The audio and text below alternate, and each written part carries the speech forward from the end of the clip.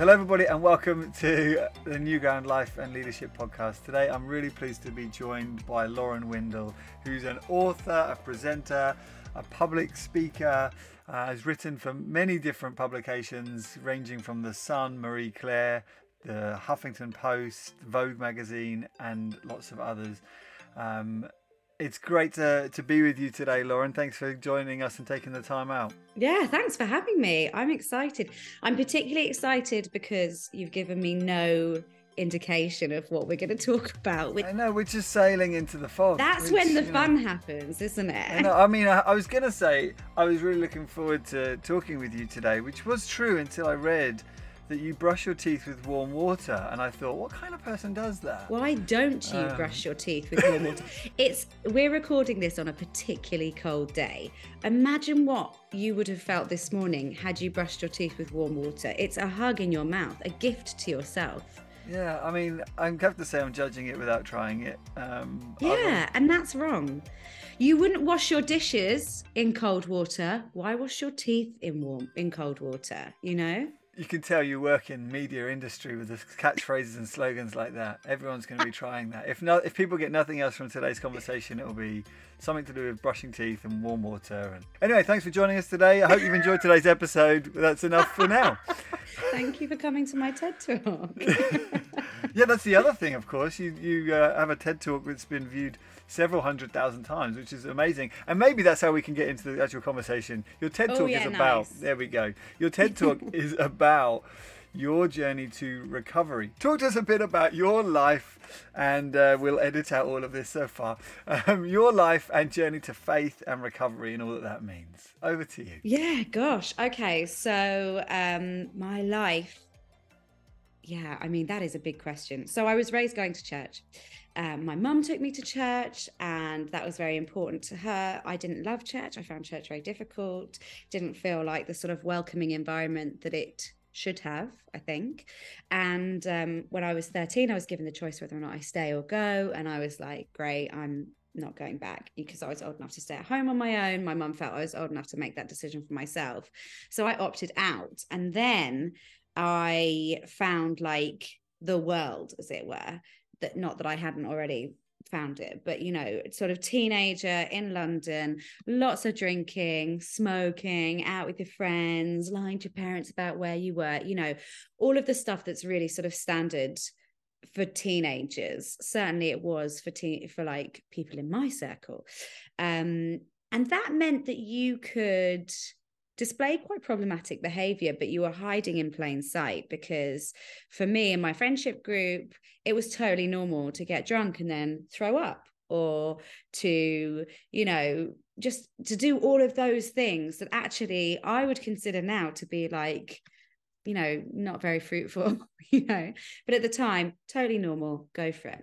Then I went to university, and obviously, you know, if you want to drink in an alcoholic like way, university is the absolute dream, because it's cheap, it's encouraged, socializing is based around drinking. There's very little that doesn't involve drinking and 50p shots and bar crawls and club nights, you know. So I carried on drinking in that way. I got into a relationship which was quite a destructive relationship. There was a lot of codependency. He was a very big drinker as well. And things were really quite miserable at that time. And I think maybe because I was young, I didn't realize how miserable they were, because I didn't know what other options were available, the level of misery everyone else was experiencing. And I kind of just assumed that like this was the level to expect. Sometimes you're happy, often when you're drunk, and sometimes you're not, often when you're hungover, and that is the cycle of life. But we broke up, and he broke up with me around my 22nd birthday, and I then had just left university, had just broken up with this person who I had absolutely made my whole life, and I saw myself as his wife with his kids and our dogs, and living like, you know, somewhere just outside of London. And all of that was gone. And then I got a job in hospitality, and I was an events manager for some venues in London, which is quite a sort of work hard, play hard environment. And there was a lot of drinking. And then someone offered me some cocaine. And it just like, there was no reason I felt for me to say no to that. I wanted to keep drinking in the way that I had. I didn't want to stop drinking. So like I took it, and actually cocaine facilitates drinking. It means that you can drink more without sort of blacking out or throwing up. So that was really exciting to me to have discovered it. I felt out of control with cocaine quite quickly. I think it's very easy, particularly in our culture, when you're drinking a lot, to deny that you have a problem, because this is the classic one, like, yeah, but Jeff drinks more than me.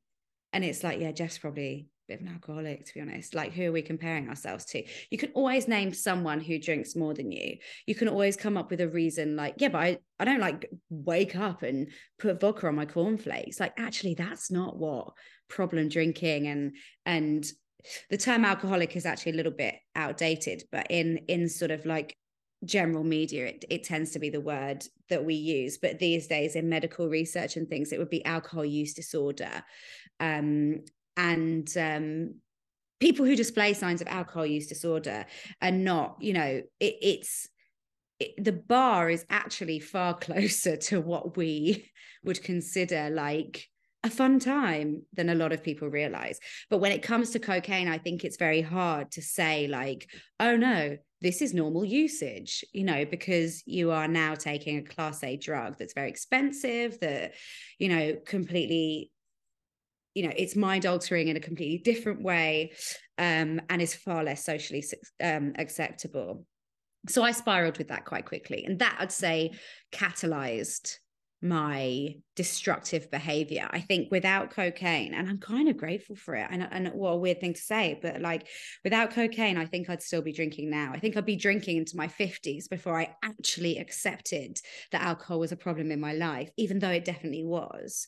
But I would have found it very hard to give up without a very serious reason. And cocaine came along and was that reason. So I ended up, you know, with numbness in my fingers and toes. I got like this facial twitch, and all of this was just so I could be fabulous and glamorous and party with the big boys and you know, meet people who went to members clubs, and anything I could possibly be impressed by was what I was trying to be a part of, and all of that kind of stuff. And actually, like, it was really miserable. And what started off as a, you know, theoretically fabulous night ended with me sitting at the table on my own in my kitchen, smoking cigarettes, drinking straight out of a bottle of wine, and doing lines of cocaine and wondering where everyone went, you know. And it's really, really desperately miserable. I didn't wash properly. Every now and again I would like have a proper shower and clean myself, and then put on moisturizer and put on clean clothes, and I'd be like, yes, that's me. I have got myself together today. I'm, you know, really on track. and this is what it feels like to reclaim your life, and this is a line in the sand. And I probably did that like twice a year. That's how often I actually took that level of care of myself. And yeah, and then I got nosebleeds, and I wasn't opening my mail, and I was letting down friends, and I was not turning up to things after I said I would. I like, in the end, just couldn't make breakfast or brunch plans because I just wouldn't show up because I'd still be drinking from the night before, you know. And then I guess there are probably two defining moments in my story that made me make positive changes. And the first was, I'd been out with some friends. One of them had moved to Paris because she was dating a guy who lived in France. And to celebrate her like being back in London, we went to a French restaurant, and she translated something on the menu for me that I couldn't read. And I was like, oh my goodness, that is so cool that she can speak French now. And then I went off and met my dealer and picked up 2 grams of cocaine. And then I was like, okay, I'm going to hit the town with these guys tonight. It's a Thursday night, you know, like we'll probably go for a drink and then head to a club. But when I got back from picking up, the friends that I was having dinner with were like, oh, it's 10:30, you know, ooh, tired. I think I'm going to head home, because they're normal people, you know, and on a Thursday night, a 10:30 dinner finish, quite frankly, to me is obscene, you know. But then I was like, what? It's 10:30. We shouldn't be heading back till at least 2 o'clock. So I went home on my own, called an ex-boyfriend, and we sat up together taking these 2 grams. There's like, as an addict, once you've got 2 grams of cocaine in your hand, it doesn't matter if the circumstances change. You don't pocket them and go, oh, well, that's for the weekend then. You take them. And I went home and I sat up and I did my last line just as my alarm went off to tell me to get up and go into work. And I just called my boss and said, I'm not coming in, I'm high. And I think she could see that wasn't just, I mean, it was a reckless employee making awful decisions and being very unprofessional, but also she could see that I was unwell. So she said, okay, you know, you're fine, you're ill today. I'm going to call you, I get some sleep. I'm going to call you at the end of the day and we're going to talk about this. But I think I knew I had gone too far that time. And I called my sister, and she's the prodigal who stuck around. And I said, like, can you come over after work? And she came over at sort of 5:30 or something. And I just said, like, I'm taking cocaine and I don't know how to stop. So she moved me out of my flat and moved me in with her, and she took me to church. And then on the Monday, she sent me into work with a pre-typed resignation letter, told me to hand that in because it was so inbuilt in the culture of my work, and she felt that was really unhelpful. And then she said, well, what are you going to do now? And the last time I remember being happy or impressed before that absolute crash and burn was when my friend translated a French word on a menu. So I said, I'm moving to Paris, having never been to Paris. And I packed 2 suitcases. And this is pre-Brexit, so you could rock up then without any visa or anything. Yeah, and I rocked up and I set up a life for myself in Paris. And I was still drinking very heavily there, but I couldn't get access to drugs. I didn't have a drug dealer. I didn't speak the language. Then that started to change after about 9 months or so. And I started dating someone who worked in a restaurant nearby, and he would finish his shift at midnight and then come over and he would have drugs. And my friends who were there, they weren't drug takers. They drank, sure, but in like quite a sensible French, I like the taste of this, so I'll have a glass of it kind of a way, not in my like, whoa, binge drinking kind of way. And they said, like, we can't sit with you while you continuously make these mistakes and you continuously cry about this and you continuously sort of crash and burn. And you've made this step of moving here, but we can see that you're going straight back down that path. So we want you to go to a support group meeting for cocaine addicts. And I went, like, just to stop them going on at me. I was like, yeah, sure, fine. If this is going to buy me another 2 months where you're not gonna like tell me off, then I will. But I think I genuinely was in danger of losing them. So I turned up at this meeting, and it was a bilingual meeting, but I remember standing at the door and thinking, like, okay, they're all speaking French. I'm just going to go. I'm not going to be able to do this. And then I was just about to walk down the stairs to leave. And then there was a lift, and the lift doors open, and this woman came out and said something to me in French. And I was like, oh no, I don't speak French. And she said in English, are you here for the meeting? And I said, oh, I was going to go to the meeting, but I think it's actually not for me. I think maybe they're speaking French and I'm probably in the wrong place. And she just like scooped up my arm, linked my arm in hers and said, okay, you can sit next to me. And sort of very gently walked me into the room and sat me next to her. And there were a few things that day that were like undoubtedly God. And that was the first. And then what I thought would be like excellent voyeurism, like a good story to tell at the pub, that I'd been to one of those meetings that you see in like American movies, like, hi, my name's Lauren and I'm an addict. But actually, like, I just cried the whole time when they were talking. And there were a lot of women there who were around my age, maybe marginally older. They were in their 20s and they were about 3 months sober. So it was just out of touching distance. And yeah, and I just cried and cried. And then they said, did I want to share anything at the end? And I did. And I just said, like, I just need help. I can't keep doing this. And then they took me for lunch afterwards. And I remember as I was walking to the lunch, I thought, like, oh my goodness, I hope that there's wine at this lunch. Spoiler alert, there wasn't. And they were like, I asked them, can I give up cocaine and still drink? And they did not like give me an inch, because I would have taken it.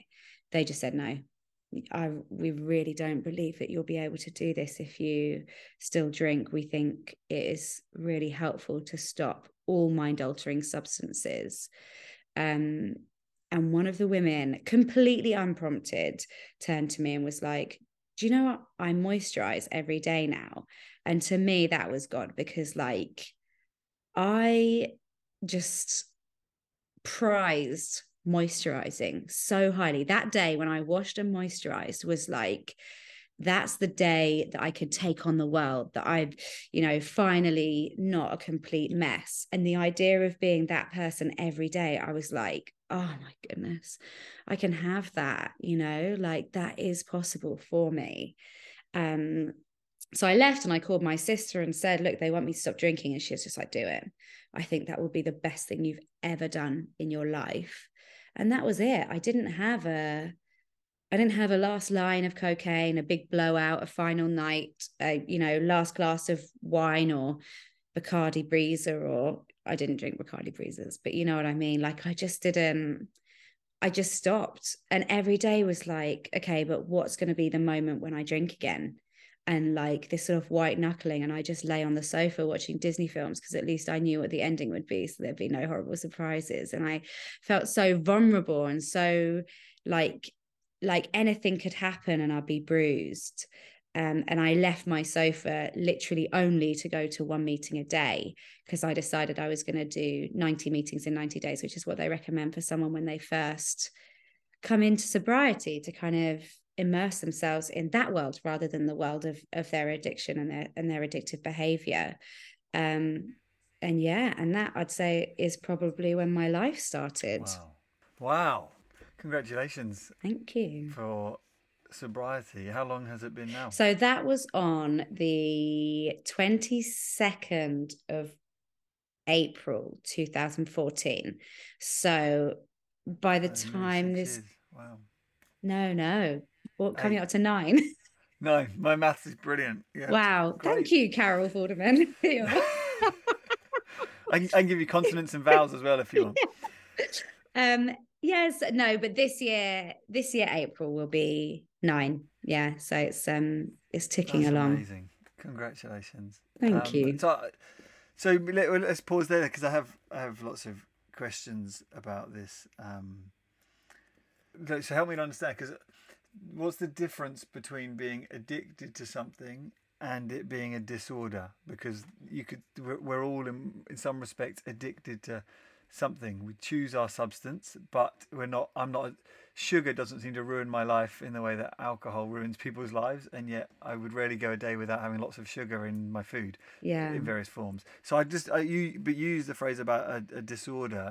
Help me to understand how people can recognise, because kind of linked to that, I suppose, is the great phrase you used about the cycle of life, that seems to be the kind of the student, or this is, I would just say, the kind of secular cycle of life. If it's not alcohol, it's experience. We just go from one to another, and we think, okay, I just have to live with the hangover. Particularly when you're in your early 20s or late teens, you think. I remember that very clearly, thinking, this is what life is. If people told me this is what I should do at uni, so this is what I'm doing, and now this isn't actually that much fun, but I can't really acknowledge that because it's what we're supposed to do, because that's the cycle of life. And it's a kind of like getting trapped in this. This is what we do, to realizing this is disordered, and that phrase disordered, I think, is quite interesting as well. Talk to me a bit about your reflections on some of that. So medically, there's no difference between like alcohol use disorder and alcohol addiction, right? But what we're kind of talking about here is in terms of I think it's different when you're framing things in a spiritual sense, because in spiritual terms, we talk about idolatry.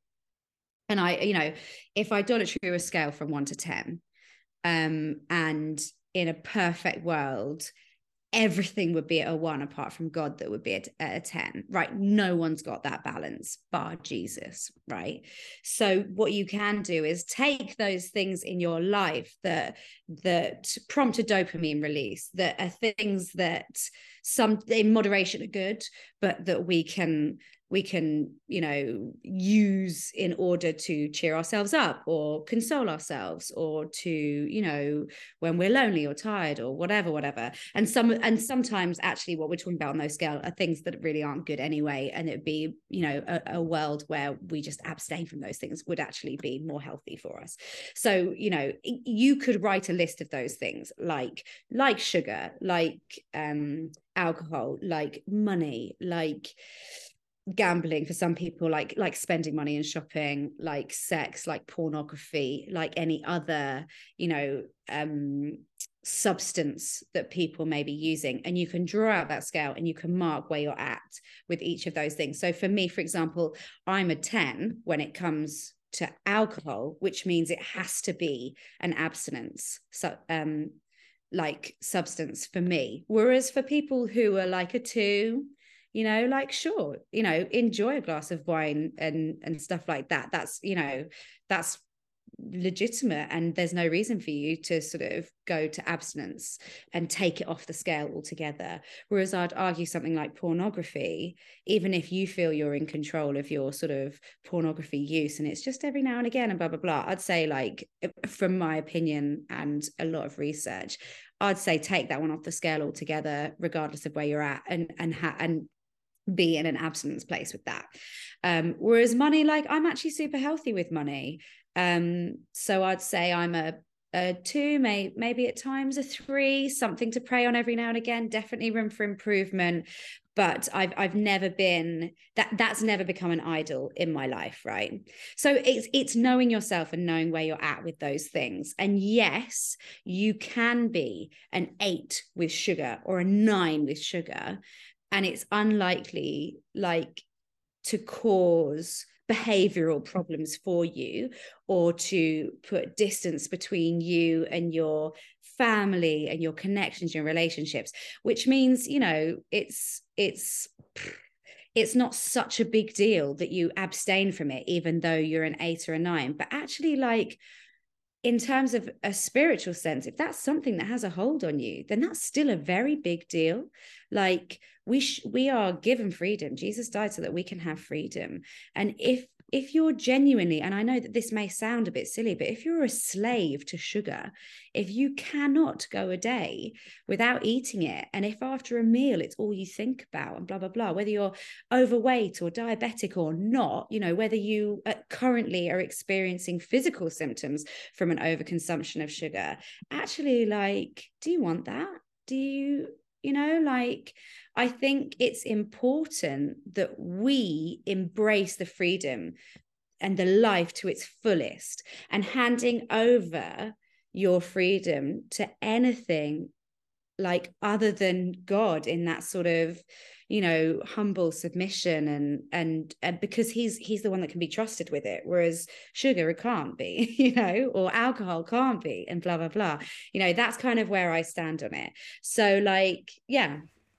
No, it's really helpful. And in some respects, it would be useful to people almost take an itinerary of their lives when it comes to high intensity dopamine releasing activities, Yeah. whether it is those things or computer games or Oh, screen yeah. addiction, phone Yeah. usage, all Yeah. of that. I think Yeah. there's something really sensible that we could all do and take an itinerary of our lives. But so a couple of thoughts prompted from what you said is, so the Apostle Paul said it's for freedom that Christ has set you free. Do not be subject to a yoke of slavery again, therefore. And there's in kind of concepts of freedom, there's an understanding that it's not just freedom from addiction, it's freedom for something else. And so often what our society lacks is a clear understanding of what we've been set free for. Yeah. Like, freedom isn't an end in itself. And almost then to come to what you said, that freedom is for intimate connection with another. And all of the things that you listed that were problematic about your alcohol usage is that it was destroying connection with people. And actually why perhaps we, particularly as Christians, would take the approach we would to pornography, to say there's no acceptable use for this, because it's always going to create disconnection. It's always going to make it harder for you to relate to the opposite sex, or the sex that you're fantasizing about. And so there's problems there. And I, again, in your TED talk that I watched, you quoted someone where you said the opposite to addiction is not sobriety, but loving connection. Yeah, that's Joanne Harry. who he wrote that in his book Chasing the Scream, but also actually has a TED Talk which is vastly more popular than mine, where he says that. And I do, yeah, and I think he's 100% right. I mean, like, I think if you're in a place where you have lost yourself to an addiction where you can practice abstinence, then abstinence and sobriety are very important in building up those connections. But it is, you know, I've worked now with addicts for like 7 years of the 9-ish that I've been sober. And what I find, particularly in their backstory, in their origin story, like them at school and blah, blah, blah, is that they didn't know who they were, which is why you get such high rates of addiction in the LGBTQ plus community. Because if somebody is struggling with gender identity or is struggling with sexuality, feeling that, you know, like, oh, where have these feelings come from? Who, you know, who am I? Am I a gay person? Am I a straight person? Blah, blah, blah. Actually, a lack of identity really causes issues. A lack of sort of community, of loving community, can cause a lot of issues as well, and a lack of purpose. So if somebody like doesn't know who they are, what they're a part of, and what they're about, that's when we get problems. And all three of those things are so perfectly satisfied in Christ in a way that I haven't seen in any other, you know, like, and I try very hard not to force my faith onto people who feel very resentful towards the church, or who don't want to practice that sort of religion. But I'll always be very honest with them about what I've seen. And I do think you can find sobriety, and good sobriety, without being Christian, without loving Jesus. But I wouldn't have wanted to try. And I think that what I have is so enriched, because I think those three things are satisfied in my life in him. And that's an ongoing journey. You know, you never feel completely, you know, you have to continuously build that connection with God. And this is where I think perhaps this is what something would be interesting to come on to talk about, is often people find sobriety through a higher power. That helps them realize their own limitations and the need for another, a divine power to help them. I think the research suggests that you almost can't become free from addiction without realizing your powerlessness over the substance and your need for help from outside. Often spirituality and addiction and recovery are very closely linked. But what strikes me is kind of interesting is that idols don't offer connection because they're not loving. Ultimately, we endow them with principles and powers to help us, but in Christ, the only God who is fully loving is able to meet that deep need for connection. But my question for you is, how did your life up until the point where you went to that group, how were you, what were you self-medicating against, that kind of loss of connection that you were looking for in the substances, in cocaine? I had always felt what I can now identify as social anxiety, but we're talking about 2005, say, when I was at school and drinking heavily. So that language I wouldn't have known then. And I found alcohol to be an incredible solution to that problem. In that I was just, it's not that it went, it's not that I was suddenly not worried about what people thought of me and if I was welcome and all of that kind of stuff, but it's just that I didn't have to think about it because I was drunk, you know, quite frankly, and distracted. And that's what I wanted. And even though that is the shortest of short-term solutions, that actually just piles the problem on more heavily the following day, it was a solution nonetheless. And in my sort of short-term gains kind of mindset, that would do, because I didn't have a longer term solution that I felt I could tap into. And I do think the language and the education around that has changed dramatically since I was 14, you know, and there is far more conversation around that in schools and things. And I hope that is very helpful. So I'd say social anxiety, just this everything I did was to be popular. I was just so afraid of being on my own and being unpopular and being unliked, and what that would mean for me, and it just meant that I didn't have to think about that anymore, that wasn't rattling around in my brain. But very much my solution to that was alcohol. And then the cocaine facilitated the alcohol use. And I wouldn't have known that at the time either, because I thought my problem was cocaine, when really I think my primary addiction was alcohol, and it was just exacerbated by the cocaine use. So, I mean, I guess the social anxiety thing is partly why so many, the teenage culture is to just get drunk, because it kind of lowers that fear of what others think, and I can just, let go of these kind of constant.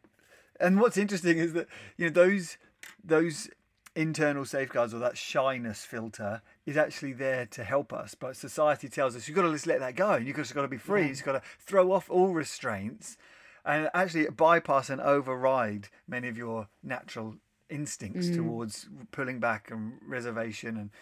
And that's quite fascinating. I don't know if this is a segue, but Louise Perry's book, The Case Against the Sexual Revolution, have you read that or come across her? I've not, but I've come across her a lot.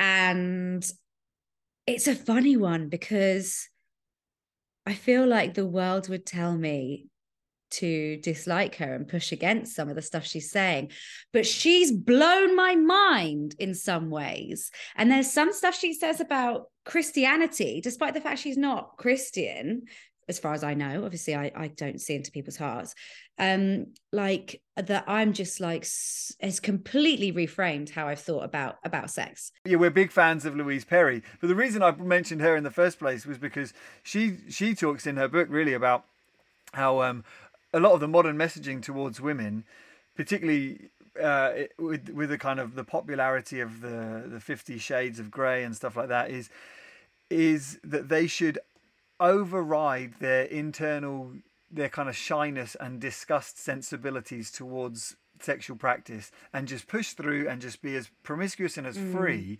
as men are in their expression of their sexuality. And actually her point is that instinct towards disgust or shyness, or what prudishness is the old-fashioned word for it, that's actually valuable and should be listened to.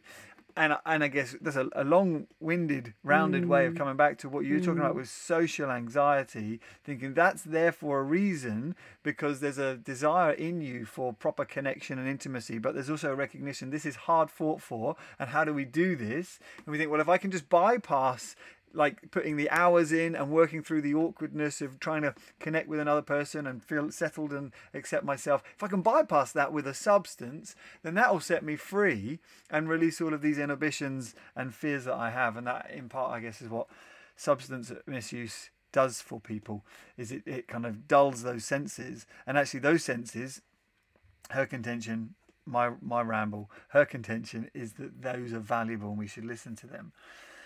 I think that we have those instincts for a reason. And actually, it's a funny one, isn't it? Because I think part of that is just biological. God has inbuilt that for us. And then if you are a practicing Christian with that sort of ever-growing, hopefully, connection and relationship with God, hopefully you're tuned into the sort of what the Holy Spirit is telling you. And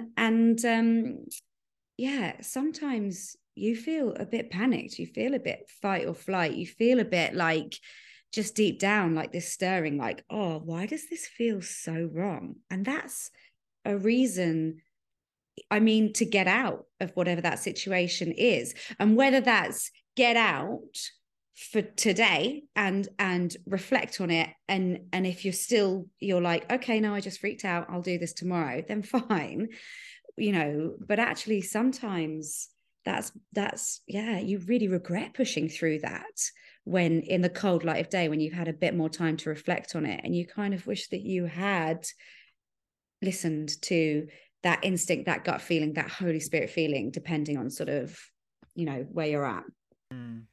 So I want to come on to talk about your book on singleness, but before we do that, I just want to, you're there in that recovery room in Paris, that first meeting, and you said you wanted to go with a bit of you went with a voyeuristic instinct, let's get some good stories, but which is beautifully honest, but you found yourself crying, and that, I mean, we can all kind of appreciate why you might do that, but just talk me through, like, as you've reflected on that moment, what were the tears about and for, and what did you see in that room that brought out that emotion, and how did that play a big part in your recovery? I had already used the word addict to describe myself probably a year or so before this moment. So it wasn't wild to me, but I think I'd used it as like for impact. I don't think I truly believed it. I think I'd said it as in like, well, maybe I'm an addict, in arguments and stuff like that. But I think it was just this release. It was this moment of realization that the words that they were saying were so familiar to me, even though we'd never met, and anyone who's been through something that has caused or is just sort of traumatic, anyone who's had a very difficult diagnosis, or has experienced grief and loss, or addiction, or any number of things, it's like a magic trick when you sit down with people who've experienced the same and they start talking, particularly when you haven't taken the time to do any sort of like introspection or journaling or therapy about it. And people who are just a couple of stages ahead, where they have thought some of these things through, they have thought through their actions, they have thought through how they have hurt themselves and others, and they speak from that posture. And you're like, I never would have thought to put those words to it, but you know me, you're me. And it's just so spectacular, and it's freeing. And it's, the thing about addiction is that it's in the dark, and you lie about it. And even if some people know some things, no one knows everything. And it's just like you live in a cage that you've built around yourself, and you hate yourself for it, and you don't know if there's a way to break out. And then you're sitting there, and there are people there who know that, who've lived that, and who offer you hope. And it's like, it's like someone released a valve, and it was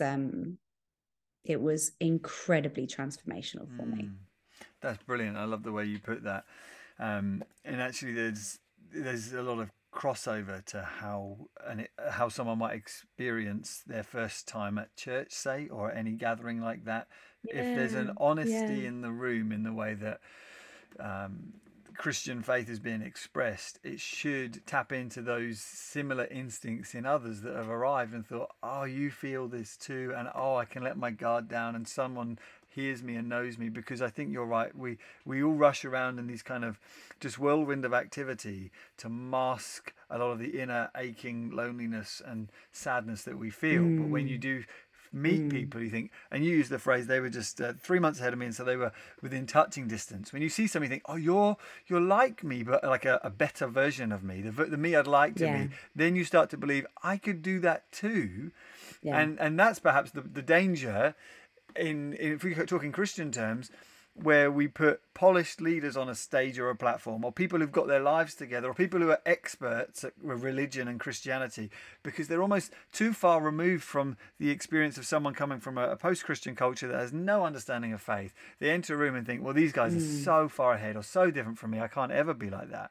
And maybe that's an interesting place to kind of move. You avoided using the word segue. Move towards a conversation about marriage and singleness, because the subtitle of your book is Dating in a Marriage Obsessed Church. And so even just kind of as we approach that as a subtitle and a subject, and I'd love to get your thoughts on that. But as people enter church, if they are unmarried, they approach a culture that they see as people who are obsessed with marriage and very different from them, not like them. And they think, well, I'm not like these people. In fact, my culture doesn't really revere that marriage in the way that this subculture seems to do that. It's creating further obstacles and hurdles between ourselves and people who are coming to faith for the first time. Let's talk about your book. Yay! And let's talk about what prompted you to write it. Let's go with that. Well, I mean, so when did I pitch the book? I must have been 30, which is in society a sort of like milestone age when it comes to relationships. Particularly women will will cite 30 as like, oh, I have to be married by the time I'm 30, or this is what I want, and you hear people say like, oh, I want to have this job or earn this much or blah, blah, blah. So I think I was probably feeling quite reflective about stages of life and this expectation to be at certain stages of life. But also by then I'd been in the church for a good sort of 4 years, 5 maybe by then. Yeah, no, 5. And I'd seen how people spoke about marriage, and I'd seen what I felt was this disparity between how married people in the church were treated and how single people in the church were treated. And it didn't seem very represented. And there are some people who represent it very well, and some people who do take the time to speak about it from the front. And I know that there are people for whom it is like a real passion, whether they're married or not. But on the whole, I think if you were to survey 200 single people who went to a variety of denominations of Christian church, they would say that they don't feel that the challenges and the at times pain and disappointment and disheartening that they feel around being single and dating are represented from the front of church. They've never had anyone preach on it. So then I started looking around at like what's actually available, and I found a lot of books geared towards women, a lot of books with women skipping through fields on the cover, or books about putting into God in the waiting, and practicing perfect patience and praying for your husband. And I'm not criticizing the theological grounding of those. I think we should pull in to God when we're waiting for anything that we're praying for. And if you would like a husband, there's nothing wrong with praying for a husband. But I did not feel represented by these books. And the conversations I was having with my friends, both male and female, in the church, over coffee or down at the pub after a service or something, were like fun and funny. And oh my goodness, who said what? And you're on this dating app. And it was like we kind of enjoyed the journey together, but then also were really honest about the pain of it. Like, oh, I actually thought that was going to go somewhere, and I'm gutted, and I'm going to take a little break, and all of those kind of conversations.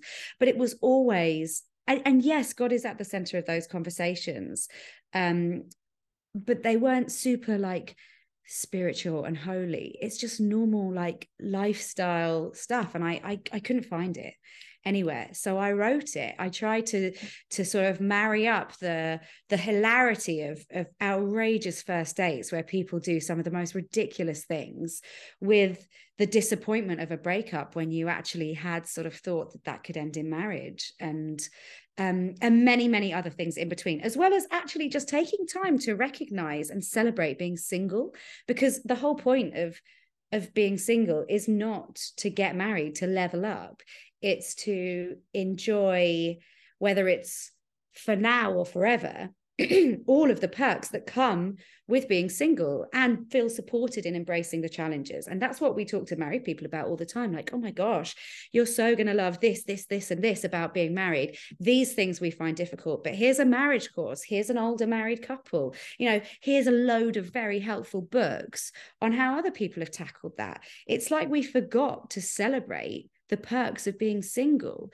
And to be honest, wishing it away is such a shame, because there'll be times when someone wished away their whole time being single, got married, had a couple of kids, cleaning up some sort of poo somewhere, and they're like, I love this, and I love the stage I'm at, and I love my family, and I love my children, but I wish I'd appreciated the fact that I didn't have to clean up poo when I was single, and I could just leave the house, and my money was my own, and it wasn't taken up by ballet classes and petrol to drop kids at various different places, and having to heat every room in the house because you can't have a cold house when you've got kids, or whatever it is. Actually, whilst there are so many things to be celebrated about marriage and starting a family, my goodness, should we be enjoying the time before that responsibility? I'm just still enjoying your phrase. You find yourself cleaning up some sort of poo somewhere. Presumably from one of your children. Oh, but you never know. or a dog, Gosh. or an animal, or just some random person's poo that you find yourself cleaning up. That's all. Maybe you Just didn't pictured make like- it to the toilet in time because of all of your childcare responsibilities. Yeah. No, in my mind, I was picturing a child. No, I know you were, but I enjoyed the phrase. Thank you for that. I mean, the clip that I heard from your book was hilarious and tragic, and maybe sums up part of why you wrote the book, which was of a couple that were going on a first date, and they met at a tube station. Why don't you tell this story? Because I just thought that was shocking, terrifying, and yet also kind of symbolic of the church's attitude towards relationships. Yeah. So I've called them in the book Jack and Rose, if I remember correctly, because the date sunk like the Titanic. But yeah, so Rose was waiting at the tube station and someone came over and said to her, "Oh, can I just talk to you about your Lord and Savior Jesus Christ?" And she was like, "Oh, do you know what? I already know him. Like, thank you so much." And then they had sort of a polite conversation. And then Jack turned up for the date and walked over to Rose and was like, "Oh, hey, should we head off?" kind of thing. And this woman said to him, "Can I introduce you to your Lord Savior Jesus Christ?" And he said, "Oh, I'm Christian already. Like, thank you so much. So nice to meet a fellow lover of Jesus." They start to leave. She insists on walking them through a prayer of salvation, despite it being clear that they are already practicing Christians. And then she prays over their date and their relationship. And I remember having this conversation when I was chatting to, it was Rose who told me the story. And she was like genuinely worried she was about to pray for her womb. But she didn't. And that was it. And then they went off for this date like a bit shell shocked because they literally had just, that was their first date. They just agreed to grab a coffee and see if there was anything more than friendship in it. And suddenly someone was blessing their like marriage and stuff. And they were like, well, this is a lot, isn't it? And they never had a second date. But yeah, I mean, there's a lot of that. There's a lot of like very well-meaning, very caring people in the church will sidle up next to you and be like, "Oh, when's it your turn?" And you're like, "Doris, if I knew that, I would tell you, and oh, you're getting yourself out there." Like, yes, I'm genuinely like doing my best. And like, or I tell you the one that the men often get that feels quite suffocating is like, "Well, why aren't you dating?" Almost as if there's a war effort that the men should be helping towards. When actually there are a lot of factors that will determine whether or not you're in the right place to date. And maybe you are dating, but you don't want to tell, Jean who's at the 10:30. You want to sort of take some time and process that before you broadcast it. So yeah, they can sort of feel that pressure. And there are a lot of churches, some of them deliberately and some of them subconsciously, who just elevate married couples in a way they don't single people. And things like church planting. I have a friend who's a single woman and just feels that church planting is on her heart, but she's never seen anyone who isn't married do it. And what a shame that there could be a church out there that she's called to, but she feels so reluctant to do it without a husband, when actually I think there's wisdom in not doing it as a solo person. But why not a collection or two single people or friends or something, and it's just not, from her experience, it's just not been modeled, because people look for married couples to do things like that, and they raise up and they invest in and mentor married couples and propel them into those positions in a way they don't with single people. I mean, you think the Apostle Paul did a all right job, didn't he? Planting churches as a single person. Yeah. Do you know who was a good single person? Jesus. Like, I would forget that. Yeah. Like, fully human, lived in the most best fulfilled human life. Did he take a wife? No, he didn't. So how important is that to a fulfilled lived experience? Like, and I do often have to caveat what I say by saying, like, a marriage is great and it's important and it should be celebrated and it should be marked, but it shouldn't be elevated over people who are single, whether that is for now or a deliberate decision to remain single in order, as you say, to invest that time in God. It's interesting. I mean, it's interesting you made that comment about church planting and church leadership as well, because I do think there's probably also a similar problem that we have when it comes to married couples and putting so much burden on marriages and married couples in leadership. I think there's a popular kind of king and queen model that happens accidentally sometimes in church. Like, well, he's the pastor and that's his wife, and so she's the queen, and so she's also. I the call pastor. my pastor's wife the first lady. Yeah, well, exactly. There is that, which, for some women, that's entirely appropriate. They want that responsibility. They've got a gift of leadership. But in a lot of cases, you think, well, no, I'm married to someone who's an elder in this church. That doesn't mean that I want to be, I don't want my household to be the first family and to have all of that scrutiny that's placed on me and my family and my children. And, there's a degree of scrutiny that's always going to come with leadership because of the character requirements for Christian leadership. But equally, in doing that, we place unhealthy expectations on marriages and families. But as you rightly said, we overlook the gift of leadership in single men and single women because they're not in a couple and because we can't make kings and queens out of them. And I just find that's a fascinating kind of observation I have when I look at churches and leadership. And but that's talking about leadership. So one of my questions is it that the church is obsessed with marriage, or is it that our culture is obsessed with relationships? And what's your reflections on that and the difference between the way our culture approaches romance and relationships, and then the kind of contrasts and good bits about the church or whatever? Gosh, I mean, I don't think our culture is obsessed with marriage.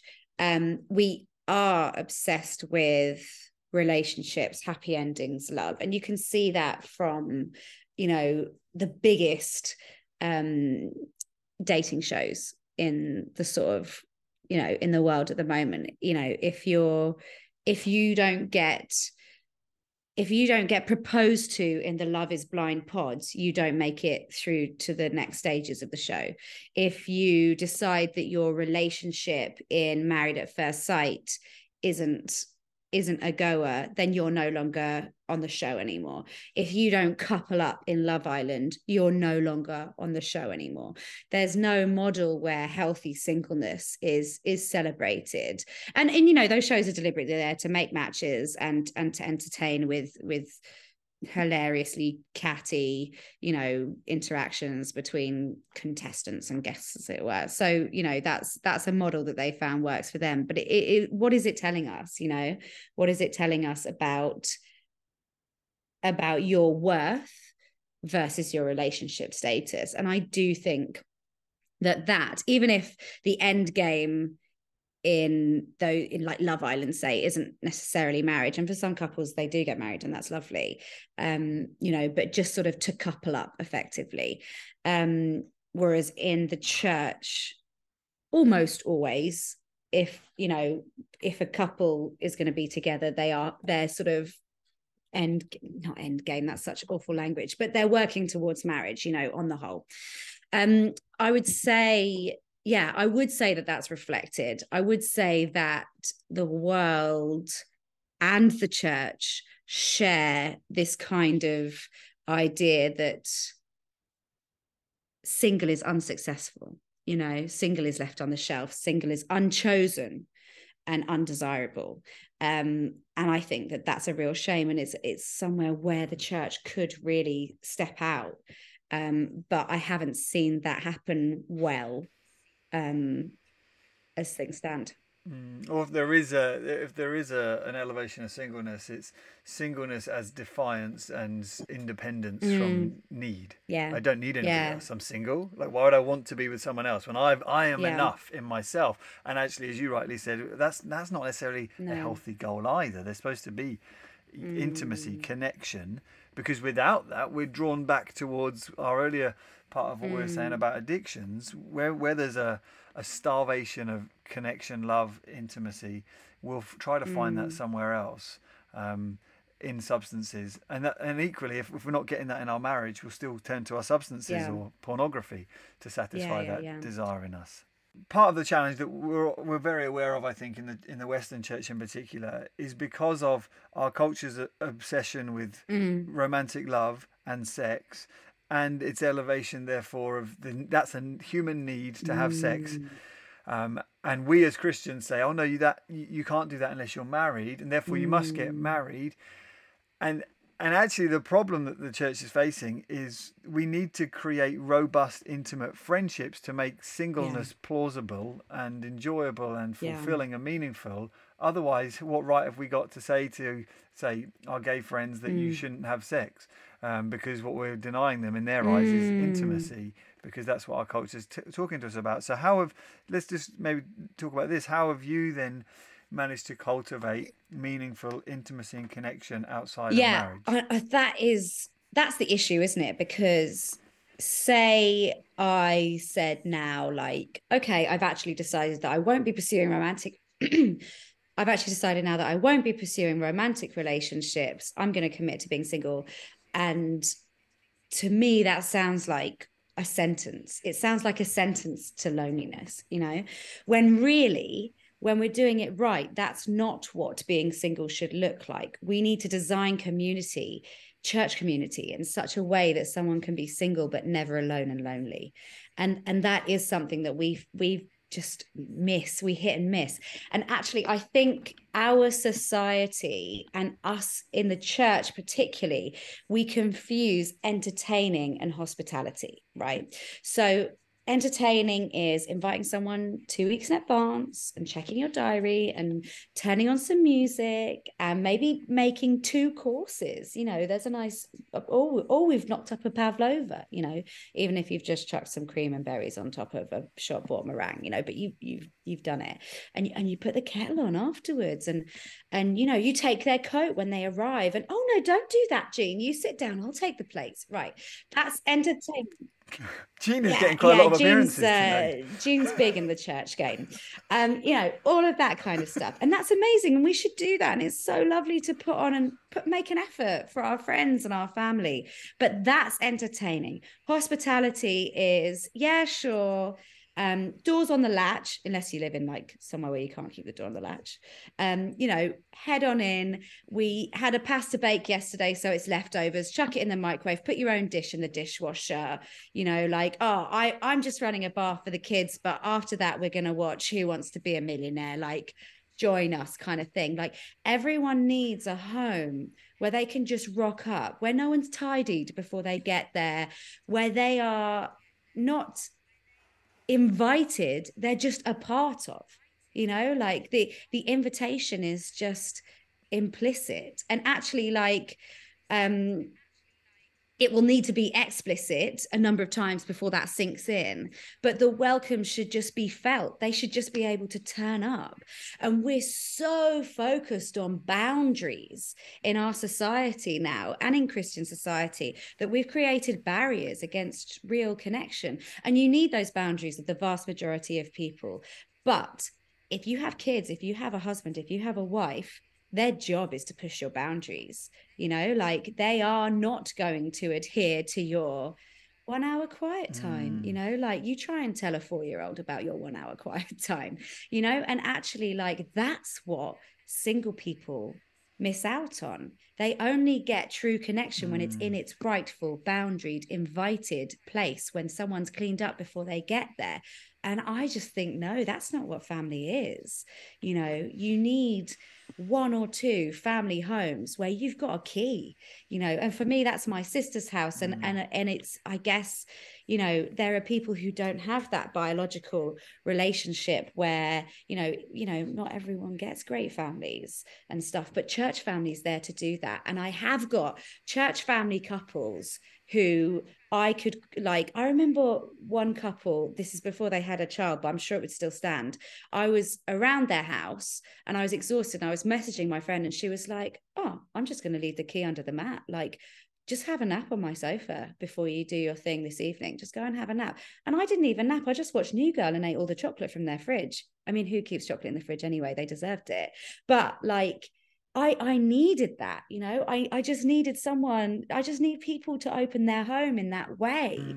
And if you as a family unit aren't doing that for someone, if there isn't someone who can treat your home like theirs, then maybe there should be. And if you as a single person don't have that dynamic where there's somewhere where you can just breathe and sink in and like, oh, I'll read the kids a story, or like, oh, don't worry about that, I'll chop these onions, that kind of thing, then actually like find it, develop it, express that that's a need for you, because that's how you won't feel alone. That's really good. And I like your statement there. You got to find it, develop it. Like there's an intentionality on both parts to find and develop this. Because I know as a married man with kids, I'd be super keen for a lot of what you described. But finding it, developing it, actually requires effort. And in the initiating part, there's going to be a lot of, like you said, you've got to keep inviting until it becomes, you've got to keep making it explicit until it becomes implicit.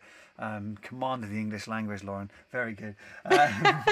It's very, very good. I really like what you said, and I'm so grateful for everything you've shared today. It's just before we kind of wrap things up, is there anything I could ask you lots more questions about your book, and people should go out and buy your book. And actually, last year you spoke at New Day, and we're hoping, we haven't asked you yet, but we're hoping we can get you back at New Day this year. We'd love to have you, please. In fact, while we're recording this, will you come to New Day in the summer? I would love to come to New Day. Okay, great. There we go. It's done, everybody. She has to come now. That's locked in. Okay. Oh my goodness. Having said that, I'm just going to check my diary, because I think I've put the dates to my favorite ones already in, just in case I was going to be invited. Wow. Have you made New Day it? in your favorite one? Let's find out. Yeah, it's August. It's totally here. Great. I can see you. Yes, I have you marked down. So I would love that. Excellent. So you've heard it here first. Lauren Windle is speaking at New Day in 2023. Probably the first confirmed speaker that's been announced this year, Lauren. If I don't get a formal email to invite me now, then I'm going to be really offended. This is your email. This is your email until 2 weeks before the event. Anyway, just as we draw things to a close for today, why don't you just share, is there anything on your heart or in your mind that you kind of want to leave us with? Yeah, I think the final thing is, we've covered, particularly in the early half of this, some quite heavy, quite life-affecting things for some people. And I would just say, if you are in a position where you're struggling with an addiction, or you think you might be struggling with an addiction, it is so important that you reach out and ask for help from someone. I don't know anyone who has gotten to a place of freedom completely in independence. I only know people who have worked through that with the support of other people who know how they're feeling. And I think it's so powerful to ask for help. And on my website, I've got a load of resources under, there's a little recovery page, and there's loads of buttons you can click there for charities, anonymous fellowships, Christian support systems, and things like that. And I think maybe this is it. Maybe this is God. I think a lot of people, when it comes to addiction, pray and expect the lightning bolt, and expect that they're going to wake up and that's it. They do not have an issue with food anymore. They do not have an issue with alcohol anymore. Suddenly they're very balanced and they no longer want to watch pornography. When actually I think those stories happen. But I think what's far more likely is that God is providing you with the tools to put in the work, to develop your character, to develop your relationship with him, and to work towards that freedom. And maybe this is God saying, here's the tools. Go and find one of those charities, speak to someone who you trust in your church, reach out to leadership, contact someone who understands what you're feeling and where you've been, and share with them honestly. And start on that road, and you'll never regret it. Your life is so valuable. Jesus really did sacrifice everything so that you could have that freedom. So walk in it, claim it, work towards it, and develop that relationship with God so that you can feel that full freedom. Oh man, preach it. Thank you so much, Lauren Windle, for your time today. Oh, thank you for having me.